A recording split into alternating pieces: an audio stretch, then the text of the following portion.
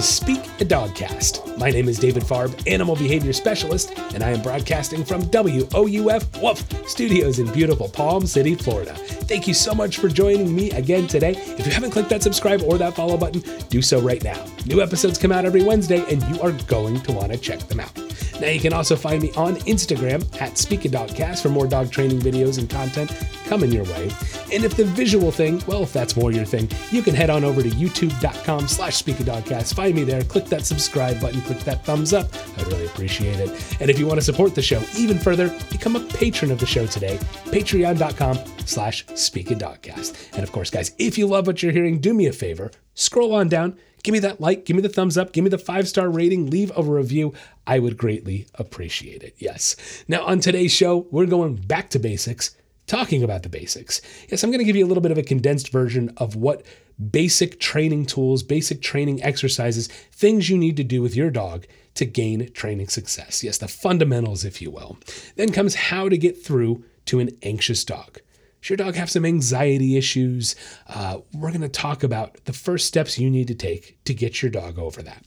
Then comes the History of Animal Mascots 101 and the Listener Q&A. And if you guys have any questions for the Listener Q&A, you can keep sending them my way. Email me, questions@speakadogcast.com, or feel free to message me on social media as well. Now, before we get going, I have to give you the trivia question of the day. And today's question is going to be, how many flowers do honeybees have to visit in order to make 1 pound of honey? Yes, how many flowers do honeybees have to visit in order to make 1 pound of honey? I will give you the answer somewhere in today's podcast. So be sure you stick around, sit, stay, and enjoy the show.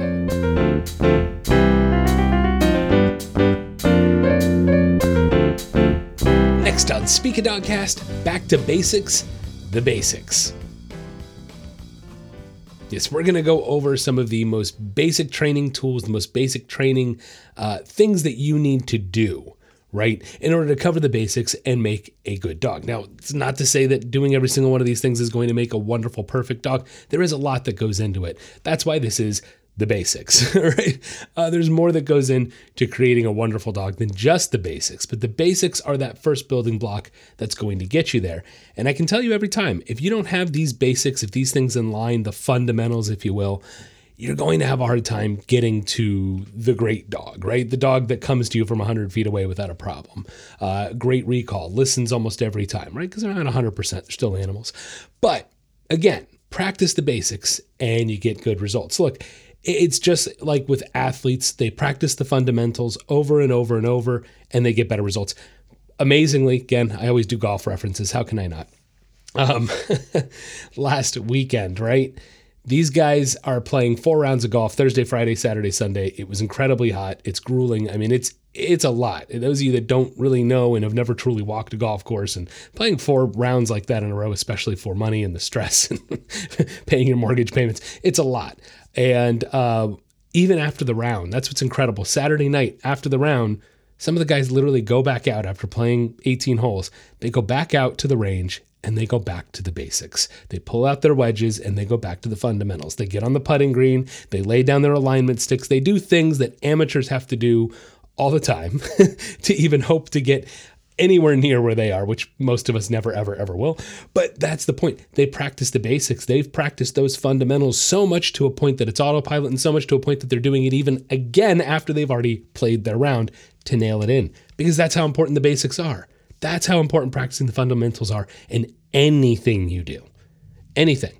Look at exercising. If you're getting back in shape and you're trying to get in shape, how important is it to stretch properly?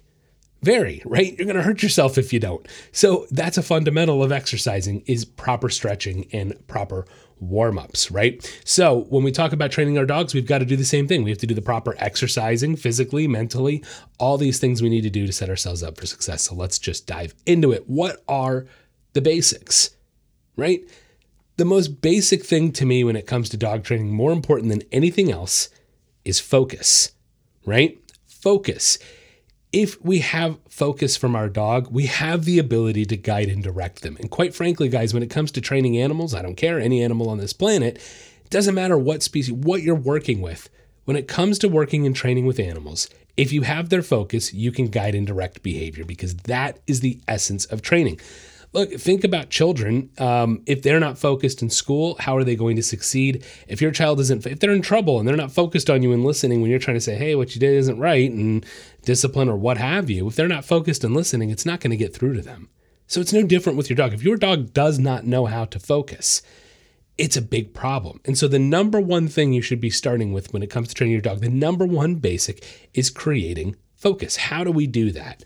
There's definitely a few different ways, but look, I always go back to my basics, my fundamentals. One of the first building block I do, pretty much with any dog I work with, and that's my kissy noise exercise. It's not rocket science. It's not something I made up, right? We make a kissy noise and the dogs look up at us. We get that eye contact, and then I feed them a treat, right? So it's going to be pretty simple. I'm going to go call their name, Fluffy. See, even Coco behind me. She's like, oh, Dad, you're not really going to give me a treat, are you?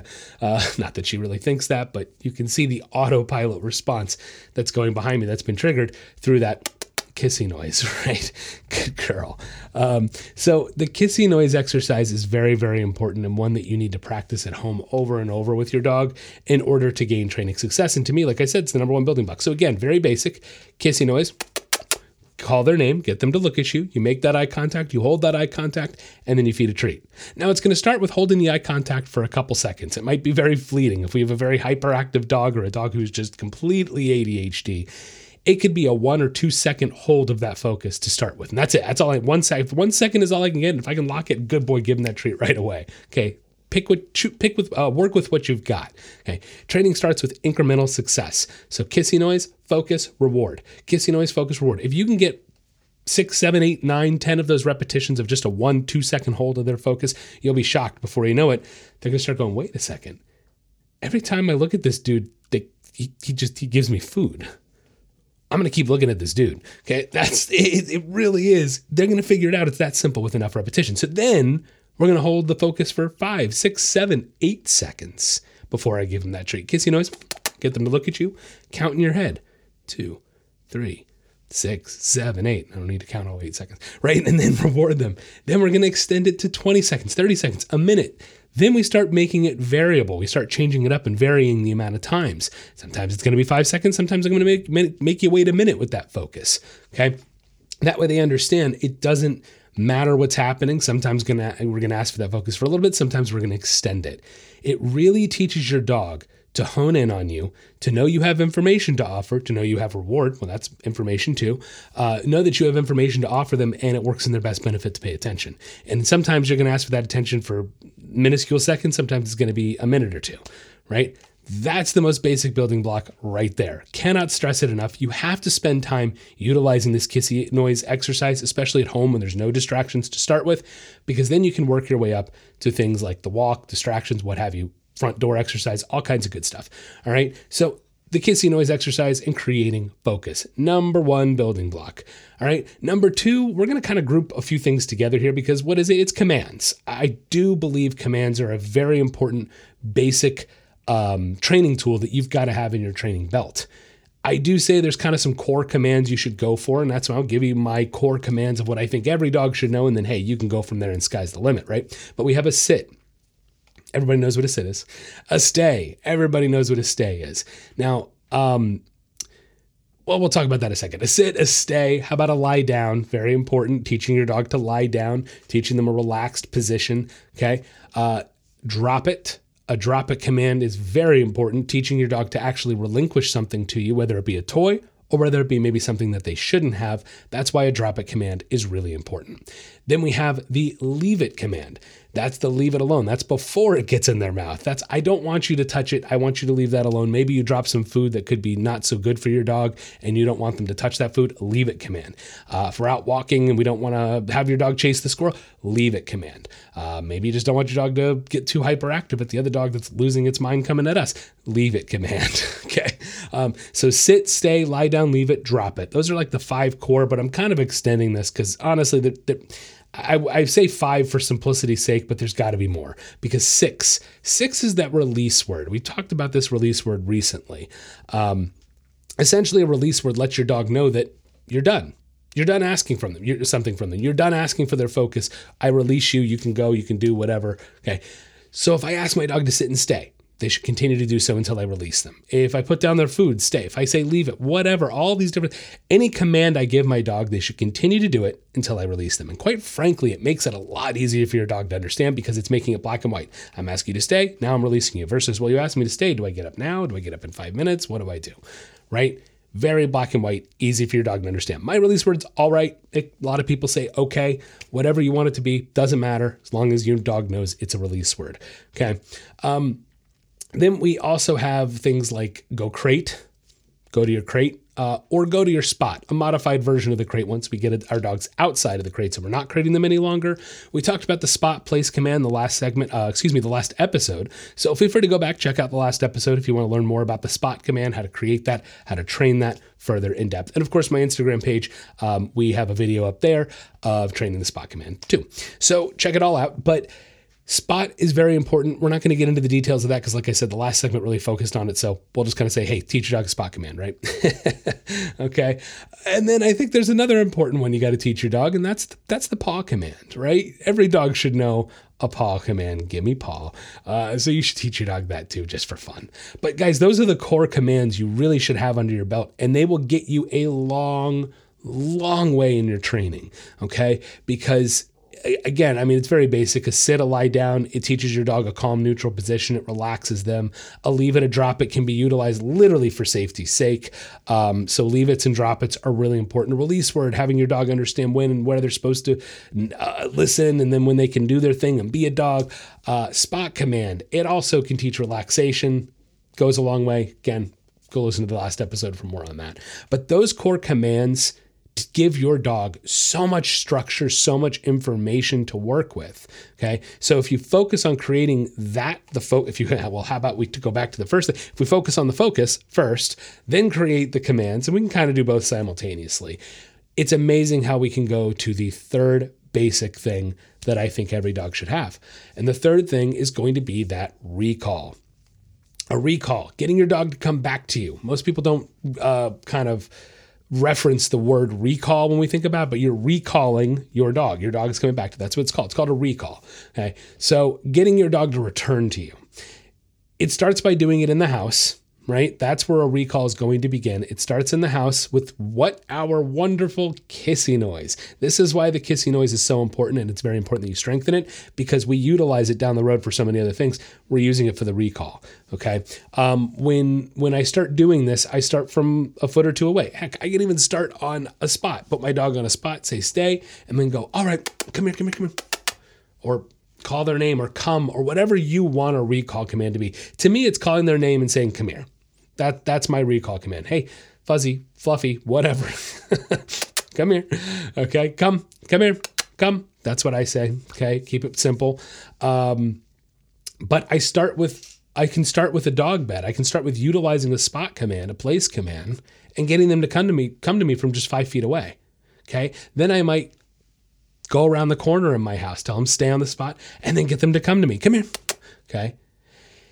Before you know it, if you do this enough times, your dog's going, and of course, should mention, I mean, I hope it's obvious by now, but I should mention when your dog does come to you, you give them a treat and tell them, good boy, good girl, okay? Good come here, good boy, okay?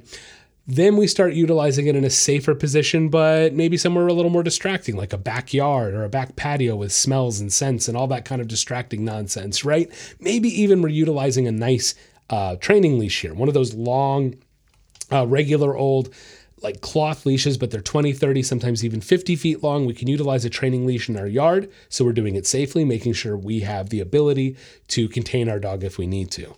Okay. But this is a good place to take it to the next level. We work on the recall inside the house. We strengthen it and in there. And then we go to somewhere like a backyard or somewhere a little safer, but more distracting. Then we start working the same thing. Now, look, honestly, from when we get outside, the first couple times, I like to put on that training leash and I like to not give the dog an option. What I mean is they're going to be distracted 20, 30 feet away from me. They're sniffing something. I'm going to call their name and gently, very carefully, guys, don't yank them or anything nuts. Please be careful and please use your brain for this. But I'm going to reel them in and call their name and make that kissing noise at the exact same time. Not give them an option to run away from me. It's like, dude, you're coming over here. And the best part is once you get here, boom, handful of treats in your face. Right? So I want to utilize that training leash to not give them the option to run away And to show them that immediately turning and coming toward me is awesome. It gets you exactly what you want.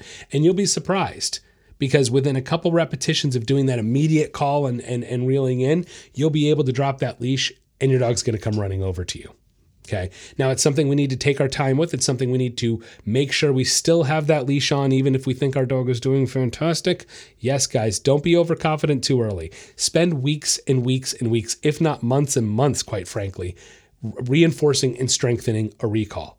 Do it safely. Do it with a leash, because the second you pop off that leash too early and you think, oh, he knows, he's going to take off on you and you're in trouble. And then you just absolutely undid all of that training you had been working on. So I implore you, be safe about it. I don't care if your dog has been doing wonderful at it for 3 weeks, make it 7 or 8 weeks. And again, what's the harm in letting your dog in your front yard drag a leash around?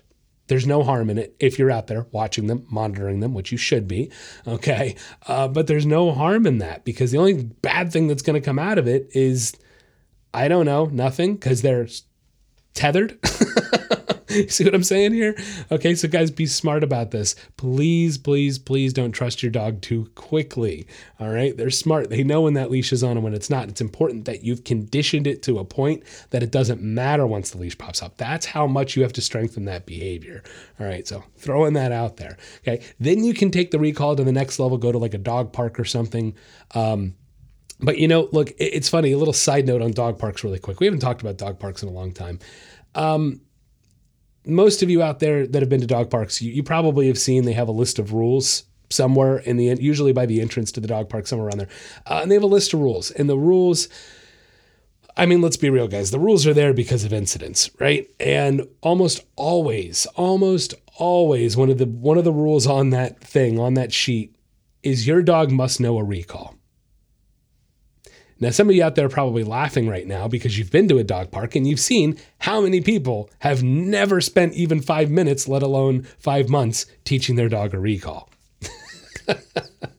Yes, it's one of the required rules, but nobody follows it. So it's so important, guys. It's so damn important if you're going to a dog park or any public location. If there's anything off leash, whether your law permits it or not, and again, if it doesn't, that's a different story. But there are a lot of states that allow off leash walking. You're allowed to walk your dog off leash. If your dog is not like solid on a recall, I'm sorry, as a professional, I'm telling you, you have no business taking that dog off leash anywhere in public if you do not have a solid recall. Is that to say your dog should be 100%? Again, as I said at the beginning, no animal is ever going to be 100%. There are dogs that can be damn close, but they're animals and they're not perfect, right? They're amazing. They're pretty damn close to it, but they are not perfect. And that is why it's so important that you take the time to teach your dog a recall, condition, and strengthen it. I know I've spent a lot of time talking about this recall because it's so, guys, think about it. This is popping the leash off. This is like your kid turns 18 years old, you send them off into the real world and you're no longer there. A lot can happen is all my point is. It's not to say it's going to be your dog's fault, but if your dog gets into a situation that stinks, it's not their fault, and they know a recall really well and they hear you calling, it's more likely they're going to come back to you and stay out of trouble. But if we haven't taught our dog a recall, they go into panic mode potentially, and then they don't know what to do, and then we have a problem, right? Food for thought. To me, the recall is probably the most important basic, but it takes starting with the focus, then the commands, and building up to a recall to get that to happen. Now, I hadn't talked about my favorite basic yet because, guys, I've talked about it ad nauseum. I didn't want to go too into detail on this today, but the walk has to be talked about because it is a basic, it is important, and it is an absolute 100% must, no matter the breed, the size, or anything of your dog. The length of time of the walk, that level of energy, that's going to depend on the size of the dog, the breed, all that good stuff. But walks have to start at least at 30 minutes, guys. 20 to 30 minutes, well, we'll say 20 because it's freaking hot out. All right now at this time of year, we can limit it depending upon the breed, but if you have a high energy breed, you need to be walking longer than that. All right, so we're not going to go into all the basics and all the craziness of the walk today because I have so many segments, so many episodes dedicated to the walk. Check them out, find them. They're amazing. Go understand and learn how to walk your dog better. But the walk is without a doubt 100% one of the most important basics, okay? Next to the, I'm sitting here, my brain is fighting itself because I'm going, well, the walk is the most important. Yeah, but you got to have focus to have a walk, so the focus is more. Yeah, but commands are important too, and you can't discount. Commands definitely go to me it's not that they're not important. It's just that the walk and focus and recall are almost more important. A recall is a command though. So you see what I'm saying? My brain is going nuts. Guys, they're all equally important. That's why we call these the basics. And that's why you can't pick and choose which basics you want to practice. The greats practice the fundamentals. And if you want your dog to be great, and if you want to be great with your dog, you absolutely must practice these 4 fundamentals. Remember, guys, it starts with the focus, which is my kissy noise exercise. Then we're going to go on to our commands: sit, stay, lie down, drop it, leave it, release command, go to your spot, go to your crate, and of course, a fun one. Give me your paw. Then we have the recalls. We talked about, guys, it starts with inside the house creating a recall. You can utilize a spot command to do that. Move it outside safely, maybe into public places, taking it slowly, making sure you're certain you've spent enough time strengthening and reinforcing that recall. And of course, last but definitely not least, you have to have a proper walk with your dog. Check out other segments to learn how to do that today. It's all about the quality of the walk, not necessarily the quantity. So again, go check out those episodes on the walk and learn how to get your dog walking better today. I hope you guys practice the basics. Get out there. Do it. Yes, get those fundamentals going, and I promise you, you will see an improvement in your dog's behavior.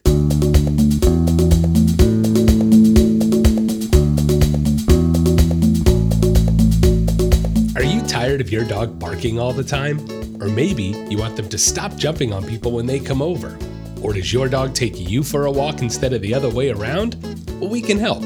At the Nature of Training and Speak a Dogcast, we are committed to improving the relationships and lives people have with their pets. No matter what behavioral issue you are experiencing, from an unruly puppy to more severe issues, we can help. Our virtual training programs are catered to you and your pet and create a training plan that gets results. For more information, you can check out our website at www.thenatureoftraining.com or find us on Facebook or Instagram at Speak a Dogcast. With the ability to connect, teach, and train with pet owners around the world, together we can make a better home for our furry friends. The Nature of Training and Speak a Dogcast, helping you achieve success with your pet.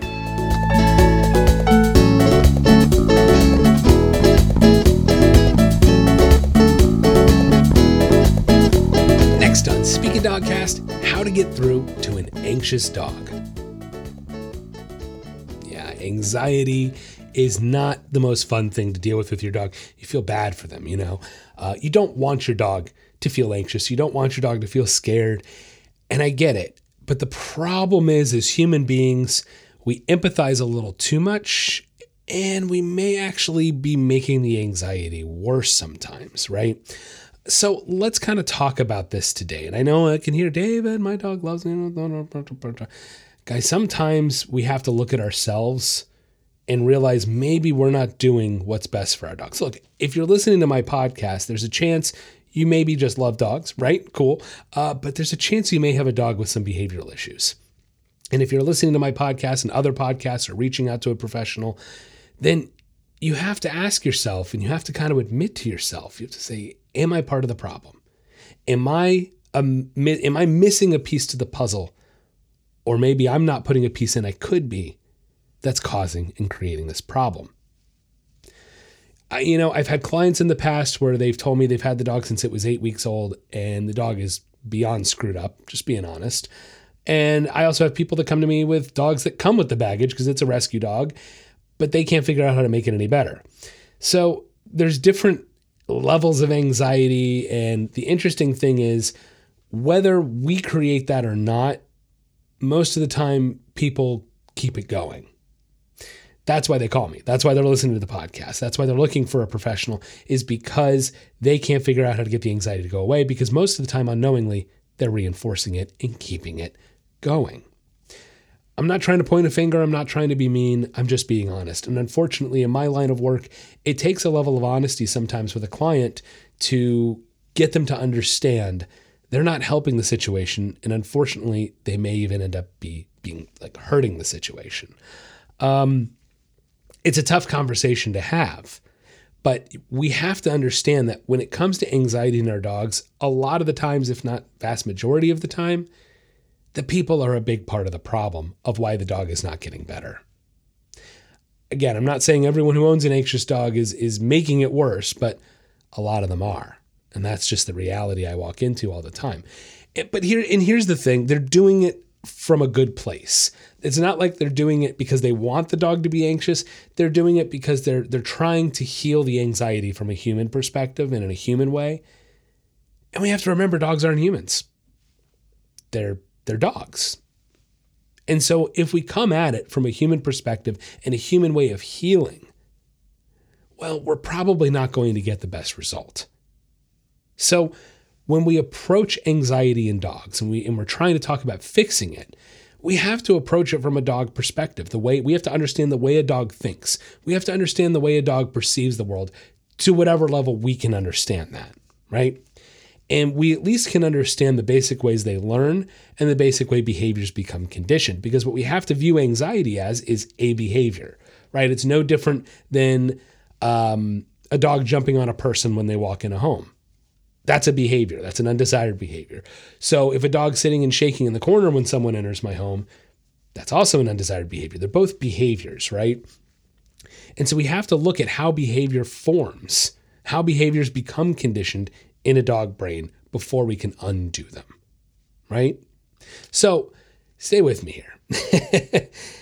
And I know a lot of people don't want to hear this next part, but we oftentimes unknowingly make our dogs worse by trying to comfort them. Oof, there it is. I know, David, my dog gets comforted. And here's the question I want to ask you. If you truly are comforting your dog, why do they keep getting anxious then? It may calm them down in the moment, but it's not fixing the anxiety, is it? Tomorrow we run into the same problem. If I bring that trigger back out, whatever it might be, is your dog going to start shaking again? And if the answer is yes, then your comfort is not helping the problem. It's only continuing the anxiety. Yes.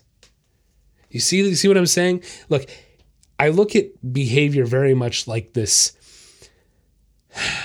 I'm trying to give you the visual I see in my head, because I think it helps me, but it's a very hard thing to explain. It's a very hard thing to be it's a very personal perception. Call it what you will. I think this is what some people, I'm not, patting on them, I'm just being on. I think this is where anybody who has a gift for something, I think that's just it. It's the way their brain synapses connect on that gift, that they see it differently than other people. And sometimes it's very hard to put that into a perception that everyone can understand. So, this is tough. This is kind of messing with me here. I'm having, this is interesting. 2 segments and I'm screwing with my own brain. But I try to see behaviors as, I guess the easiest way to say it is sort of like a graph, right? We have a graph with 2 different bars on it, like a bar graph. And we have good behavior or desired behavior, should I say, and we have undesired behavior. And when behavior gets strengthened, whether undesired or desired, either bar, it's going to increase, right? And then the other bar, let's say, okay, so long as you're watching here, right? My left hand here is going to be the desired behavior. My right hand here is going to be the undesired behavior. And all of a sudden, someone comforts Fluffy because Fluffy's shaking and scared. That's an undesired behavior. And what do? We comfort them. And the dog goes, oh, I should keep being okay, I'll keep being anxious. They got their safety blanket. They feel better, but that anxiety just got reinforced and strengthened. So now the bar graph is raised to here. So now tomorrow, when we have that exact same trigger and that exact same thing happens, which bar is bigger? The anxiety or the not anxiety? See what I'm saying? So which are they more likely to go back to tomorrow? Which one's the bigger one? Which one's been conditioned more? Which one has been strengthened more? And it becomes very easy to see in your head, oh, well, geez, I can't strengthen that behavior because that's not a behavior I want. It's not a desired behavior. Oh, so we have to punish that behavior. Oh, David, you're going to punish anxiety? Well, yeah, by definition, I am. I'm going to give the animal something they work to avoid. So stay with me. If they're looking for my affection, they're looking for that reinforcement of the anxiety, they're shaking, and I pet them and they go, oh, okay, God, I should be anxious. Keep being anxious. Okay. It may calm them in that moment, but in reality, it's not. It's reinforcing that anxious behavior. And it's almost like a nervous tick. They need your affection, right? Whereas instead, if the dog comes up to me and starts shaking, here's the punishment. You ready for it? It's nothing horrible. I just give them a little touch. This is what I had to do with this little one behind me here. Okay, she used to do a lot of this. I used to have to just push her away. That's it. Just go, no, and push her away. 1 or 2 feet of space. That's all I need. What's the dog going to do? They're going to come right back and try to get up on me and shake. Push them away. Might take 6, 7, 8, 9 times. Okay? If we've trained our dog a spot, this is where a spot command comes in handy. Go to your spot, stay. Give me space. I'm not going to reinforce that anxious behavior. What does it take to fix anxiety and to get your dog out of that anxious state? Tough love. I know this is contradictory to the way we are wired and as human beings operate, but the reality is I cannot reason with a dog. I can't reason with them. The same thing, like I saw a video just today where the dog's barking and it barks at noises, but nobody's at the door. So what does she do? She picks him up and opens the door and goes, look, nobody's there. Nobody's there. But what does the dog keep doing? Barking at the door, because she's not actually fixing the anxious behavior. She's not giving the dog a reason to stop. She keeps touching him. She keeps giving him affection. She keeps reinforcing the behavior and doesn't even realize it because she's trying to reason with a dog, and a dog cannot be reasoned with. Apologize if you kind of hear in the background. It's pouring rain. It's summer in Florida. What are you going to do? I don't have a completely isolated studio. Anyway, so anxiety is one of these tough things because it takes tough love to fix it. If I have a dog who's at the door, I'm not going to go, it's okay, blah, blah, blah. Your dog is hearing tone of reinforcement. Oh, you want me to keep doing that? Okay. Cannot reason with them. Instead, I'm going to go, no, redirect it, correct it, put on a leash, make a little small collar correction. We have to redirect that behavior and stop it and give them a reason to stop, or else guess what? They're just going to keep doing it. Okay. And not only that, if I start talking to them, then I'm just reinforcing it, and then I'm just strengthening them doing it. So when it comes to anxiety, we have to take away the safety blanket, take away the reasoning, and instead we have to get them calm in a way that doesn't reinforce that anxiety. Now look, let's go back to the scenario where they're trying to get up on me and shaking, and I keep telling them to, push them away, whatever, go to your spot. If at any point they go to their spot and they stay there and they stop shaking and they relax and they put their head down, I'm going to go over there, give a little pat on the head and maybe a treat and say, good boy, and walk away. That's it. Real quick, in and out. Now they're probably going to pop right up off the bed. Oh my God, he gave me affection. No, tell them, go back to your spot, stay. Good. Notice I'm not being angry. I'm not being mean. Just very matter of fact. Go to your spot. Good, stay. Okay. They relax. They lie down again. Same thing. Go over, give a treat, give a little pat on the head. Okay. We have to think of anxiety as this thing that you cannot reinforce. And I know you already know that, but you have to view it as dogs are state of mind. So if they're in an anxious state of mind, the last thing I want to do is go, it's okay, or reason with them, because then it's just strengthening and reinforcing that behavior. All right. Now, another big thing with anxiety that we can do to alleviate it, exercise. Look, guys, it's proven for us. It's proven science. It's proven for the dogs. The more stimulated and exercised they are, the happier and healthier they're going to be. Okay, so this goes back to even the first segment today. Practicing the basics. If we're not practicing all of those basics, which includes the walk and exercise, guys, forget it. Like, forget getting rid of anxiety. It's not going to happen. Exercise is paramount to getting your dog to release that anxiety. Part of anxiety I find with dogs, it almost gets so pent up, and for us too, that it becomes physical. It becomes this physical tightness. How can you ever let go of an anxiety if you're feeling like this? So it's important that we relax, that we exercise, that we let our adrenaline go, our endorphins go in a healthy way. Otherwise, they build up in an unhealthy way, and they release in these unhealthy triggers, such as reacting at, aggressively or anxiously or whatever. Okay. So again, I want you to exercise your dogs in a healthy way, because look, if your dog is exercised and exhausted and all of a sudden that trigger at the door comes and they're going to go, I'm tired, forget it. I don't need to lose my mind at that. Okay. And it's the same with us. Things may not tick you off quite as much when you're well exercised and exhausted. The parents out there, that's a different kind of exhausted, but exhausted nonetheless. Ooh. So y'all know what I'm talking about. You just kind of like, whatever, you can clean up the mess. So anyway, anxiety is one of those things where it's tough, guys, because in order to solve anxiety with a dog, you have to go against your own human instinct of trying to reason, of trying to coddle us, of trying to mother them, because it's not going to work and it's only going to make the anxiety worse. It takes tough love, then waiting for them to be in a relaxed state of mind. Once they find that relaxed state of mind, even if it's fleeting split moment, I'm going to find a split moment to reinforce and strengthen that relaxation. And you'll discover The more you redirect that anxiety in those anxious moments, and the more you wait for relaxation and strengthen it, the more likely your dog is going to want to repeat that relaxation, right? It's all what gets strengthened and reinforced. Okay, guys? All right, so important stuff, guys. Important stuff. Stop coddling our dogs. Exercise them more. Think of moments to find relaxation or create relaxation and reinforce them. Okay, good luck out there. Good luck out there training your dogs with anxiety. And of course, guys, if you do have any questions with anxiety and you're really not certain how to proceed, make sure you reach out to a professional today. They're going to help guide and direct your behavior so you can guide and direct your dog's behavior better.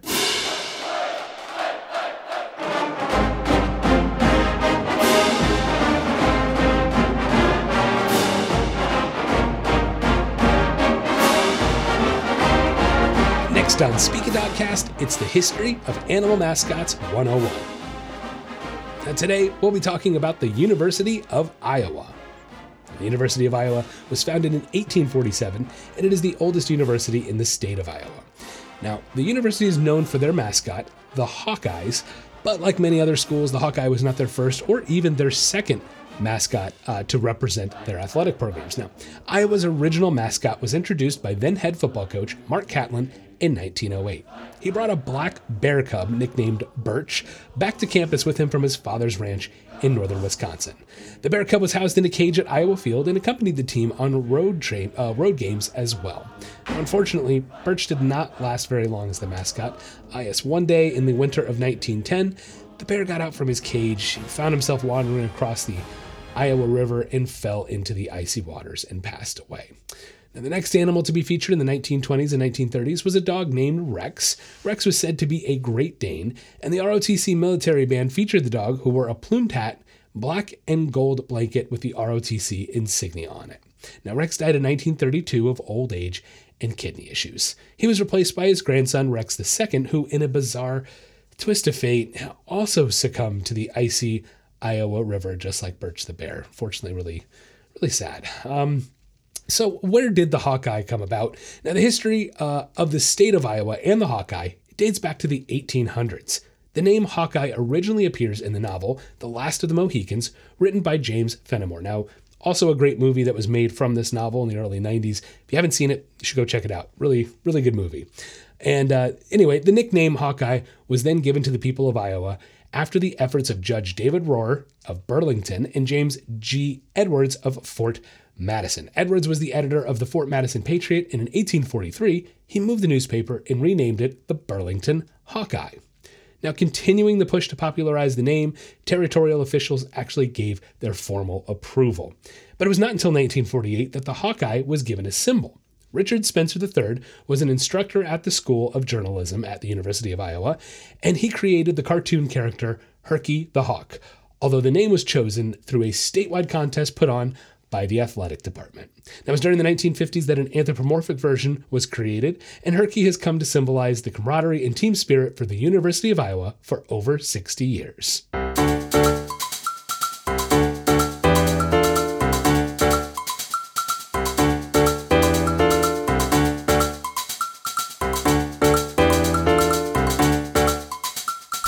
Next on Speak a Dogcast, it's the Listener Q&A.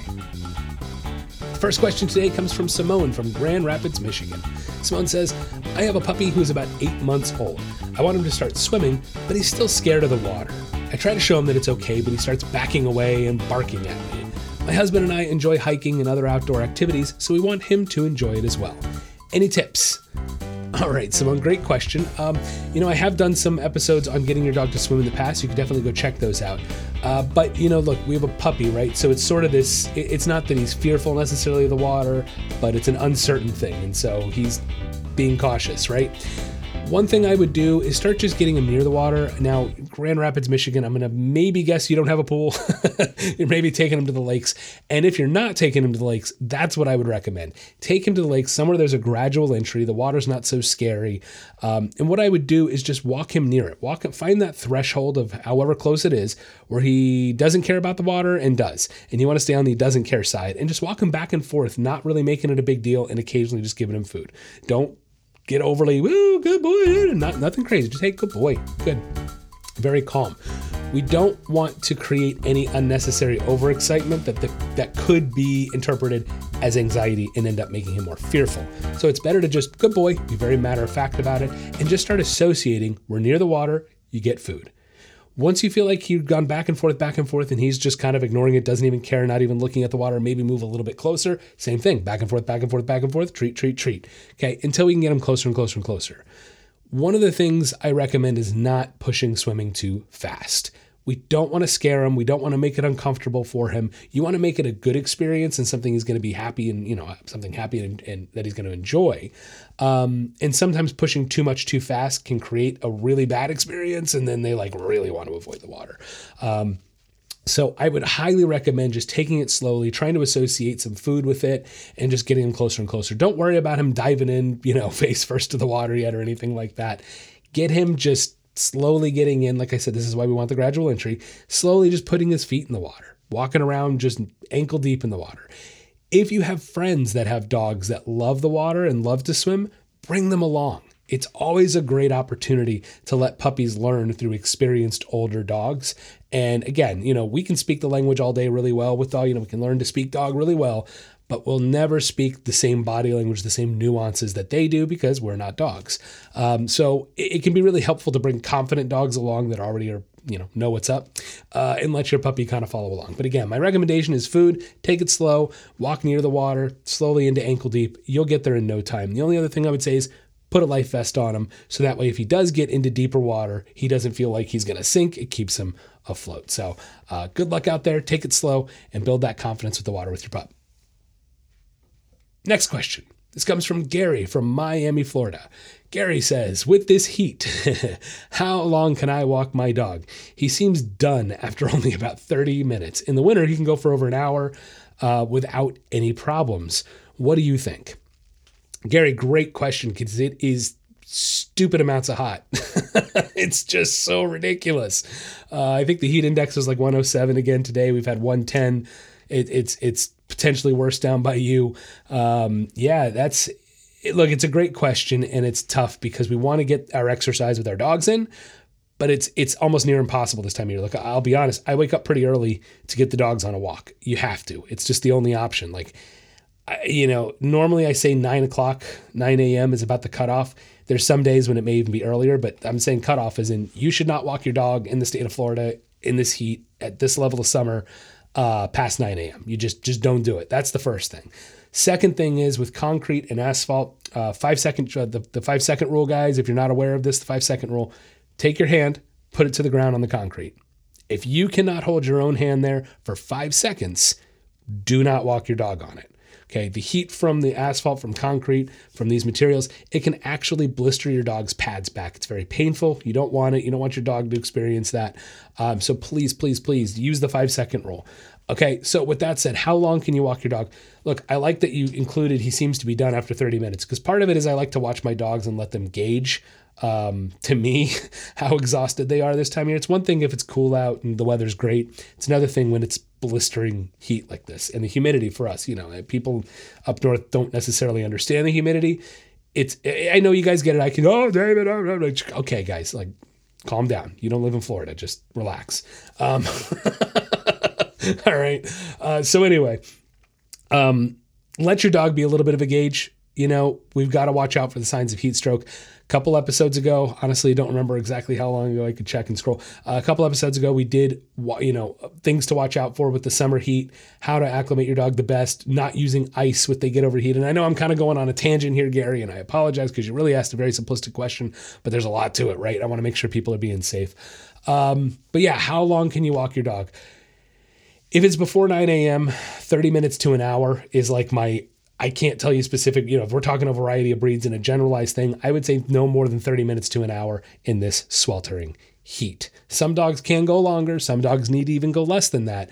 It really depends. But one of my gauges I look for, just from an energy standpoint, I like to watch my dog's tail on the walks. We're happy at first, and they're happy, don't get me wrong, the whole time, but they're up because they have a lot of energy, and you'll slowly watch them drop.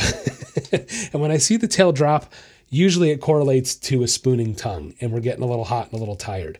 But one other thing, Gary, to remind you of, please bring water with you. There's all kinds of great devices out there, water bottles, bowls in one, gulpies, all kinds of stuff. Bring water with you on the walk. It can literally save your dog's life. So please be smart about your walks. I can tell you already are because you're asking the question, so thank you. But yeah, really my 30 minutes to an hour. And again, your dog is telling you 30 minutes, we're done. This time of year, I don't see the harm in that.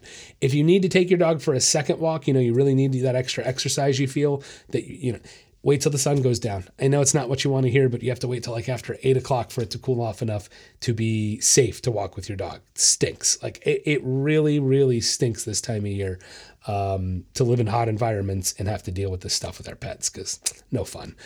So yeah, I hope that was the long answer short for you, Gary. Gave you what you needed, and stay cool out there, and please stay safe with your dog. The answer to today's trivia question: how many flowers does a honeybee have to visit in order to make 1 pound of honey? It's 2 million. Yes, 2 million flowers have to be visited by a honeybee in order to make 1 pound of honey. That'll wrap up the podcast today. Thank you so much for listening in. If you haven't clicked that subscribe or that follow button, do so right now. New episodes come out every Wednesday, and you're going to want to check them out. You can find me on Instagram at Speak a Dogcast, YouTube at Speak a Dogcast, and you can support the show even further by becoming a patron of the show today at patreon.com/speakadogcast. If you love what you're hearing, do me a favor, give me that thumbs up, that 5-star rating, leave me a great review. I would truly appreciate it. I want to thank my patrons, my pup supporters, Regula Wright and Jill Norenberg, and my dog friend, Maureen Crosby. Have a wonderful week, and don't forget to get out there and walk your dog.